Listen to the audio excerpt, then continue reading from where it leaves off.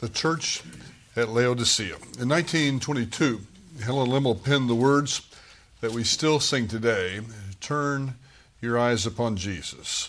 Look full in his wonderful face, and the things of earth will grow strangely dim in the light of his glory and grace."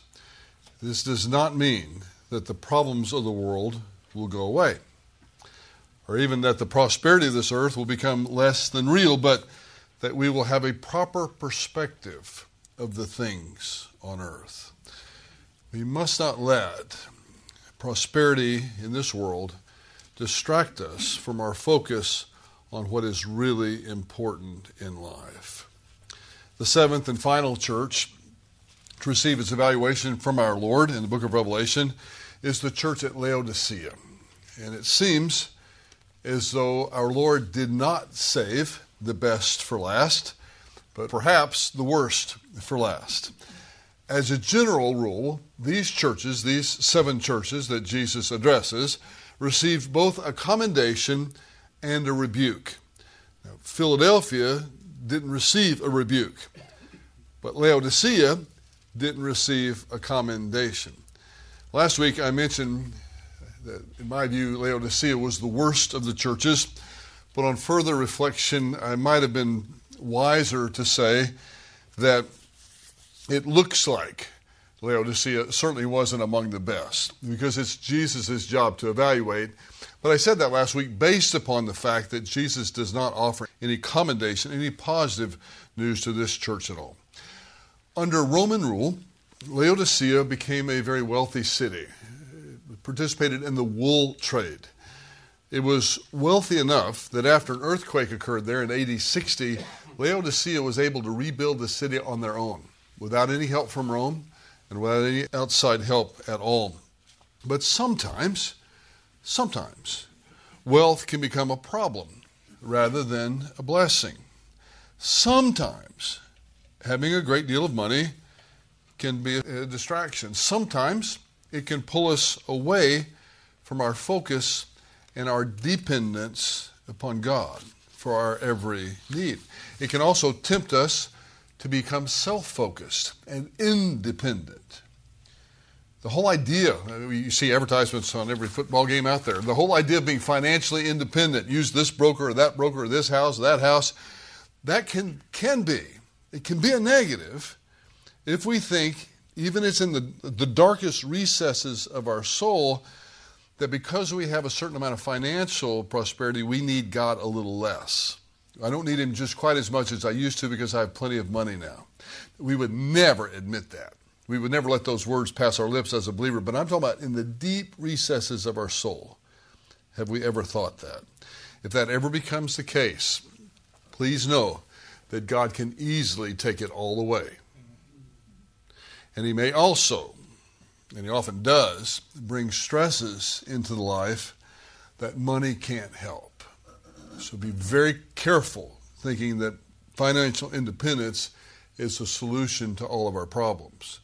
In fact, we study a church tonight that very well may have felt like their financial independence, because of the wealth of their city and the wealth of the individual believers there, caused them to think they didn't need God quite as much as maybe somebody else does. In chapter 3, verses 14 through 22, the last of these messages to the churches, the text reads this way: "And to the angel of the church in Laodicea write, the Amen, the faithful and the true witness, the beginning of the creation of God, says this: I know your deeds, that you are neither cold nor hot. I would that you were cold or hot. So because you are lukewarm and neither cold or hot, I will spit you out of my mouth. Because you say, I am rich and have become wealthy and have need of nothing, and you do not know that you are wretched and miserable and poor and blind and naked. I advise you to buy from me gold refined by fire, that you may become rich, and white garments, that you may clothe yourselves, and that the shame of your nakedness may not be revealed, and eye salve to anoint your eyes, that you may see." Verse 19, "Those whom I love I reprove and discipline. Be zealous, therefore, and repent." Then perhaps the most well-known verse to this church: "Behold, I stand at the door and knock. If anyone hears my voice and opens the door, I will come into him and will dine with him, and he with me. He who overcomes, I will grant to him to sit down with me on my throne, as also I have overcome and sat down on my Father's, and on his throne. He who has an ear, let him hear what the Spirit says to the churches. There's no evidence that Paul himself ever visited Laodicea, but it's clear that he knew something. Now, this is written by John, recorded what Jesus says, but Paul at least knew of the Laodicean believers because there's a non-canonical letter to Laodicea that's mentioned in Colossians chapter 2, verse 1. It was supposed to be read in Colossae. The letter to the Colossians was supposed to be read in Laodicea. They had biblical teaching. That's the reason I bring that up in the first place. It's impossible to know for sure, but it's probable that the letter to the Ephesians was also intended to be read in the city of Laodicea. When Jesus introduces himself, he says to this final church, the Amen, the faithful and true witness. When we pray, we often use the term Amen, which means something like, I believe it, or that settles it, and or so be it, perhaps. Sometimes we just don't know what we're saying when we say amen, we just do it, but that's what it really means. It's so be it. This is what I've prayed, so be it, Lord. Well, Jesus calls himself the Amen, meaning that he's sovereign. What he promises will be fulfilled. So he's saying, I'm the so be it. I am the Amen. He's the epitome of the so be it. He's also faithful and true. And as we saw in the letter to the Colossians, where he was said to be the firstborn over all creation, here he's the arche, he's the beginning of the creation of God. Not indicating a temporal beginning, but actually indicating eternality and his position as God, just like in John 1:1. He's faithful and true. In verse 15, he immediately reminds them and us that he's God by telling them, I know your deeds. It's quite a statement to say, I know something about somebody. I'm not saying that we can't know anything with certainty. We can know some things with certainty, but I can't know what you're thinking with certainty, for example. You can't know what I'm thinking with certainty. I don't know your deeds with certainty because some of your deeds are done in quiet, in obscurity. I don't follow you around and watch what you do all day long. But God sees everything. He knows exactly what their deeds are. And he describes them here in an interesting way. He says that you're neither cold or hot. Then he says, I would really rather you either be cold or hot. This is an interesting idea. Many who write about this, recognize the hot believer as one who is really a believer, and the cold individual in this passage as one who's not a believer in the Lord Jesus. Or at least I would say the majority of commentaries look at it that way. They see cold, not a Christian, hot, a true Christian, and it's actually easier to work with if you're cold or hot rather than somebody that's in the middle. They recognize the cold one as a non-Christian, but the lukewarm Christian is where we have a little bit of a problem. In order to make this whole thing work, sometimes people introduce a somewhat cloudy theological category with respect to this one who's called lukewarm. If you carefully examine the literature on the subject, the commentaries or journal articles, many like to cast the lukewarm individual as one who is a professing believer, but not really a believer. So you see a hot one is a believer, cold one is not a believer, the middle one is they're not a believer. My point is this: there isn't any middle category. That's the problem with trying to make too much of this match up theologically. There isn't a middle category. And I find some of the best writers on this subject get themselves caught up in this. One very, very fine writer knows a lot about the book of Revelation. Even he, in the beginning of the chapter, will say these lukewarm people are people who are professed to be believers but aren't really believers. 2 pages later, he catches himself and says, well, actually, you're either a believer or not a believer. The whole professing thing is a false point. My point to you tonight is this. This is an unfortunate theological category that people have created. Someone who just says they're a believer or thinks they're a believer, but they're not really a believer. Or they sometimes call them a false believer. It's here I want to stop for just a second and discuss a theological issue that I think we have to become clear about, because it's actually been a problem in a couple of the other churches as well, and I told you I would cover it when we got to Laodicea. It truly bothers people. It bothers believers in the Lord Jesus when a person says they're a believer and we see no evidence in their lives of any kind of change. It bothers people so much that sometimes they come up with separate theological categories that are hard-pressed to find in the Scriptures. After all, didn't Jesus say, by their fruits you shall know them? Doesn't that mean then that we should be able to look at what my friend here does and I should be able to determine whether he's a believer or not? Actually, that's not the context of that previous statement. The context of the previous statement was speaking about false teachers in the Sermon on the Mount. Jesus says, you'll know the false teachers by the production that they have. It's not a blanket statement that I can evaluate your works and determine if you're a believer or not. Jesus said in verse 15, I know your deeds. I can't say I know your deeds because there's some stuff that you do in secret that I don't know. There are thoughts you have. There are prayers that you have prayed. The late Zane Hodges was one of the champions of this idea that salvation is by grace through faith in Christ alone, apart from any works that you could do. Zane Hodges was often accused of saying that a person could live their whole life as a believer and never do anything good or righteous at all. I had breakfast with Zane Hodges, and I personally asked him that question. And he said, Bruce, I have never said that. I have never once written that a person could live their whole life as a believer in the Lord Jesus Christ, have a new nature, and never produce one single good work. He said, I suppose it may be theoretically possible, but practically it's impossible. He said, what I do say, though, and this is Zane Hodges is with the Lord now, but he said, what I do say in defending the gospel of Jesus Christ is we can't know what other people's good works are. And we categorize good works in such a way that if I can see it, then you must be a believer. That is not the proper application of that passage in the Sermon on the Mount, that by their fruits you shall know them. It is not the proper application. Jesus knows, and look, you've either trusted Jesus Christ to forgive your sins and to grant you eternal life, or you haven't trusted Jesus Christ to forgive your sins and grant you eternal life. There's no middle category. Now, there is a category, this is so germane to the passage tonight, there is a category of a person who has trusted Jesus Christ. Now watch, if you've trusted Jesus Christ, do you have the righteousness of God? You better say yes. I mean, because either you have it or you don't. If you've trusted Him, you have been justified and you have His righteousness.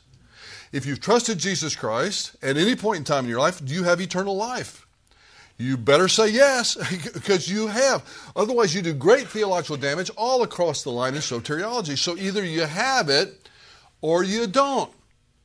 Now watch, if you have it, does that mean that you are going to consistently do good works from the point of time to when you're saved to the point of time when you're taken home?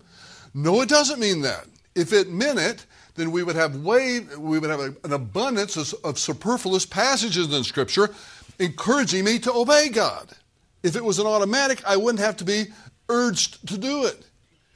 It's not automatic. I have to make choices to do that. And if a choice is involved, and if it's a real choice, there's a possibility of me failing. As a believer, there's a possibility of me failing. I'm not saying it's a probability. It shouldn't be, but sometimes it is. But back to Zane Hodges, the quote I gave you a minute ago, something he told me directly, right straight to my face. He said, I've never said that anyone can live their whole life without even performing one good work. By the way, Charles Ryrie, who was another champion of what we call the free grace view, said the same thing. He said, I've never said that. I would never say such a thing. They're saying you can't tell in another person. So it's not up to me to decide whether you're a believer or not, whether you made a false profession of faith or not. That's between you and God. But you either did or you didn't. There's no middle category here. You either did or you didn't. Think about Ephesians chapters 2, 8, and 9. And I think this summarizes the way things ought to be. In Ephesians chapter 2, for by grace you've been saved through faith. It's a gift of God, not a result of works, so that anyone should boast. Our salvation, our justification, is not a result of works, plural. My works, in other words. It's a gift from God. It's a result of faith. Faith is not a work, by the way. It's not meritorious. There's no merit on my part when I exercise faith. It's a gift that God gives me.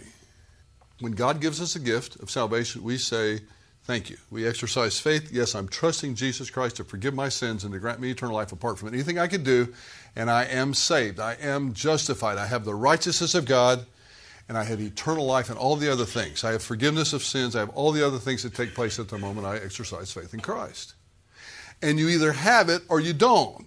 This idea of introducing a professing category just confuses everybody. You either are saved or you are not saved. Now, in a minute, I'm going to talk about two different categories of people that are saved. There are two categories.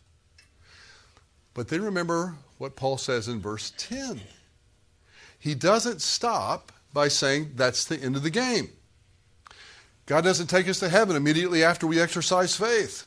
There's more to life than that. We're left here for a reason. And he said, for you were created in Christ Jesus, Paul's favorite term for a believer. You were created in Christ Jesus for the purpose of good works, which, by the way, he prepared beforehand. God prepared the opportunity for any good work you might perform. So it's the expected norm for us to do good works. That's what God expects from me. I'm his child. He expects me to act like his child. There was a man that was, I don't know if this is legend or if this is true, but it's recorded by ancient historians. There was a man that was brought before Alexander the Great and accused of cowardice. And Alexander himself was going to try the man because it was punishable by death. They brought him before Alexander. Alexander says, you've been accused of cowardice. By the way, what's your name? And he said, Alexander. And Alexander the Great said, your name's Alexander? And he said, yes, sir, my name's Alexander. And Alexander is reported to have said to him, you know what? You either need to change your behavior or change your name. Don't go around calling yourself Alexander if you're going to be a coward. And he spared his life. We are called by the name Christian. We have a responsibility to act like one. So by saying we're saved by grace through faith apart from works, it doesn't mean that we're anti-works. It just means we're saying that we're not saved by those works. And by the way, we're not kept saved by the works either. That's not part of it either. You're either saved or you're not. You've either trusted Christ or you haven't trusted Christ. We want others to behave correctly. We want it badly. And it bothers us so much when we see somebody in our family or one of our friends not behaving as a Christian that we start wondering if they are a Christian. Now, if that wondering makes you give them the gospel again, that's fine. That's fine. But there's a real fine line that we walk over between giving them the gospel, wanting them to be in heaven, and starting to be judgmental on everybody that we run into. We need to be enormously careful, starting to be the judge of someone else's life. It is the expected norm for those, right now let's talk about, that have been saved, that have exercised faith in Jesus. It's the expected norm that we would perform good works throughout the course of our life. That we would move from a position of spiritual immaturity to a position of spiritual maturity. Not just by what we know, but by applying what it is we know. That's the expected norm. That's what's supposed to happen. But sometimes it doesn't happen that way. It is possible for the believer to fail. Now, by saying that, I'm not making excuses for anybody, you, me, or anybody else. But it is possible. I'm not rationalizing away bad behavior on my part or your part or anybody else. I'm not trying to rationalize the whole thing away. But none of us lives in perfect righteousness experientially. We have God's righteousness, but nobody lives consistently with that righteousness perfectly. And if there's anything I want you to come away with, not just tonight, but in the greater part of my ministry, is we have got to quit judging other people for the very same things that we ourselves do that we don't want anybody else knowing we're doing. Paul says that in Romans 2, doesn't he? When he comes to the moral person, the so-called moral person that doesn't think they need the righteousness of God, so well, guess what? The very same things that you're accusing them of doing, that you're putting them down for, you do them too. Now you may say, whoa, wait a minute, because in chapter 1 it's talking about sexual immorality, lesbianism, homosexuality, so that's not me. Yeah, but you still sin and fall short of God's glory. So we're in no position to judge. So when we get to these categories, I'll give you that the cold person in this might very well be an unbeliever, to use Jesus' metaphor. But both the lukewarm and the hot one are both believers. And I'll show you why. I think I can validate that from this text in just a moment. God disciplines those that he loves. His wrath is reserved for those who have rejected him, but he disciplines those he loves just like you do. Now, there was a time, back in the 50s and 60s maybe, where other people discipline you besides your parents. I did something at school. If I got a whipping, Dad told me, not only am I going to okay that whipping for you, but I'm going to give you another one when you get home. It's just a matter of general principle. Today, I understand that's quite different. There was one of the Carolinas. One of the girls got a spanking from her father for acting out. She went and told her teacher at school that she had gotten a spanking from her father, and they went and arrested the father. A little bit of a different world now when it comes to discipline, but God disciplines the people that he loves. These are believers. What he's speaking about here is a disciplinary situation for believers. Now, watch what the problem is. Now that we've had that hopefully fairly quick theological aside, look at this. Because you are lukewarm, neither hot nor cold, I'm going to spit you out of my mouth. This is what Jesus thinks about people who have eternal life, but get so wrapped up in the things of the world that they don't need him anymore. And I'm not just making that up. Look at the next passage here. Because you say, I'm rich and have become wealthy and have need of nothing. Now that's material wealth. And we know historically that was a very wealthy city. He's saying you think you're all that because you have all that. And he's saying you have all that, but you're not all that. What you really are, as far as I'm concerned, you don't know that you're wretched and you're miserable. And guess what? You're poor. And you're blind.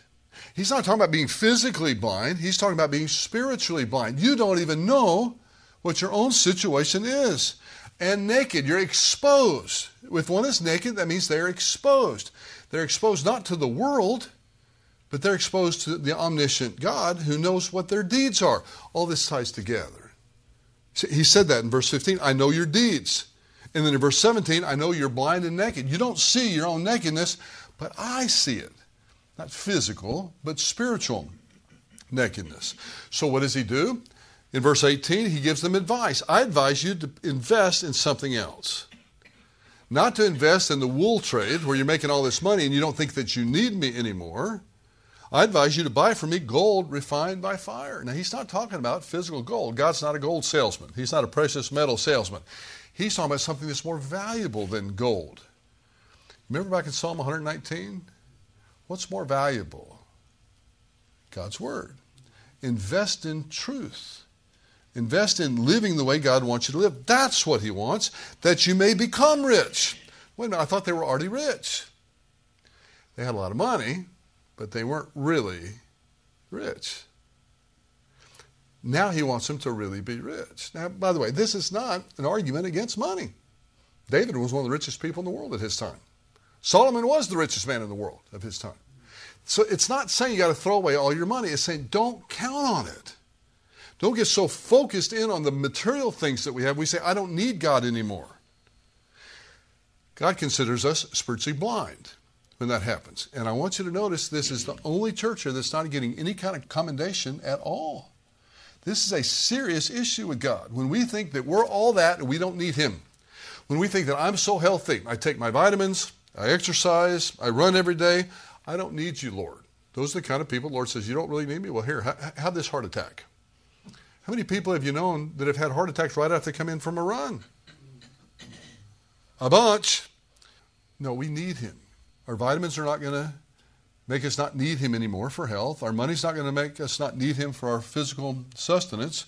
We need him every day. And by the way, who do you think gave you that money? God did.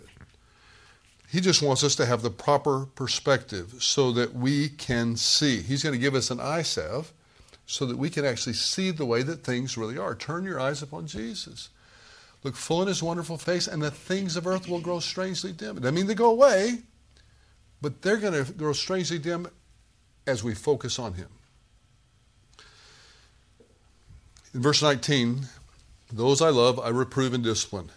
Be zealous, therefore, and repent. Watch. He's talking to the lukewarm believer. And he's saying, those I love. He's going to discipline the lukewarm believer to get their attention so that they could repent and turn around. This is actually a lovely passage. It's a very inspiring passage if we just get all the players right. Then in verse 20, I have to tell you something about verse 20 before I mention specifics.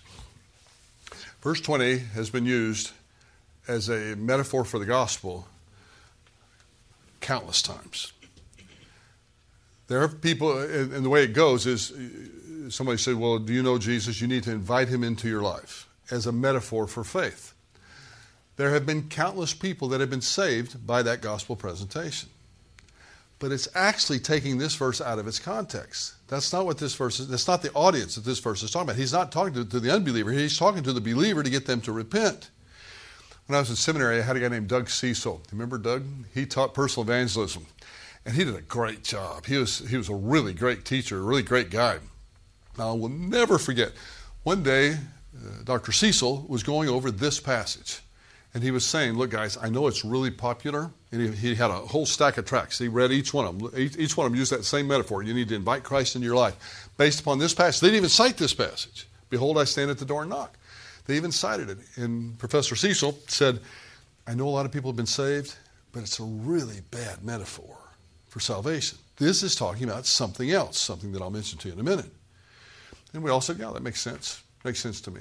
Now, you know, God can use even a bad gospel presentation to get people saved because it's not up to us. The Holy Spirit picks out what's true and makes it clear. It wasn't 30 minutes later. Whit was sat down at the chapel service, and extremely well-known graduate of Dallas Seminary was up preaching, and he used the metaphor. And all the faculty sits on the stage with the speakers. And I immediately looked over to Dr. Cecil, and he just went down like this. Oh, gosh. Well, it's not the best metaphor because it's taking it out of context. In its context, he's speaking to people who are the lukewarm, who are the believers but aren't living like they're believers. They're rich, but they're really poor.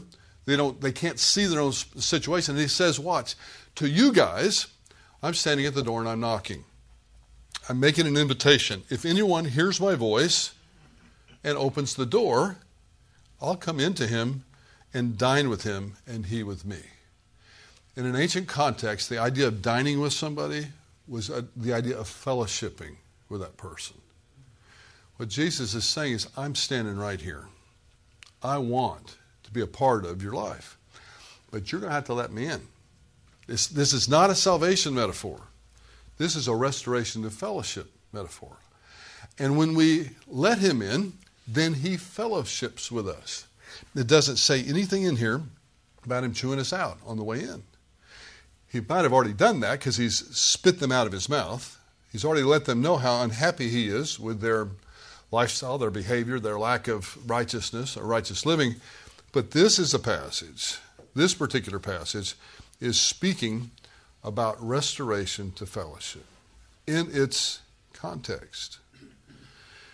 And finally, in verse 21, he who overcomes, I will grant to him to sit down with me on my throne, as I also overcame and sat down with my Father on his throne. The one who overcomes is a co-heir with Christ. Every believer in the Lord Jesus is a co-heir with Christ. Every believer in the Lord Jesus, whether you're lukewarm or whether you're hot, you're still a co-heir with Christ. In Romans chapter 8, verse 17, it says exactly that. Now, not everybody is going to sit on the same throne physically. We will be sitting on that throne with Jesus, every single believer, because we're in him, we're heirs with him. We share in all that he has. Now, there will be some that rule, physically rule. We see that from Luke chapter 19 and Matthew chapter 25, but we can't mix our passages and incorporate what we see in Luke chapter 19 over into this Revelation passage. That's not a wise hermeneutical technique. It's not good exegesis to do something like that. So everyone, in a sense, will rule with Christ because we're in him. Some people, particularly apparently in the millennium, will have a special rule, a special reward as a result of faithfulness. But there is a sense in which each believer will sit on Christ's throne. Turn your eyes upon Jesus. That's where they need to be. Not on the things that Jesus has given us. And this isn't just money. There are so many things that we can make into idols, into things or even people that we count on. We try to establish a relationship so that if anything goes wrong, then I can always pick up the phone and call that person. You know who you'll be picking up the phone and calling? Is Christ. Call God. He's the one that loves you dearly. He's the one that knows your deeds. He's the one that sought you and saved you and keeps you by his grace on a moment-by-moment basis. But we need to turn our eyes upon him. We need to look fully into his wonderful face, meaning totally devoted to him. And then the things of earth will grow dim. But they'll grow dim in the light of his glory and grace. In perspective, they'll grow dim. We must not let the prosperity of the world distract us from our focus on what's really important in life.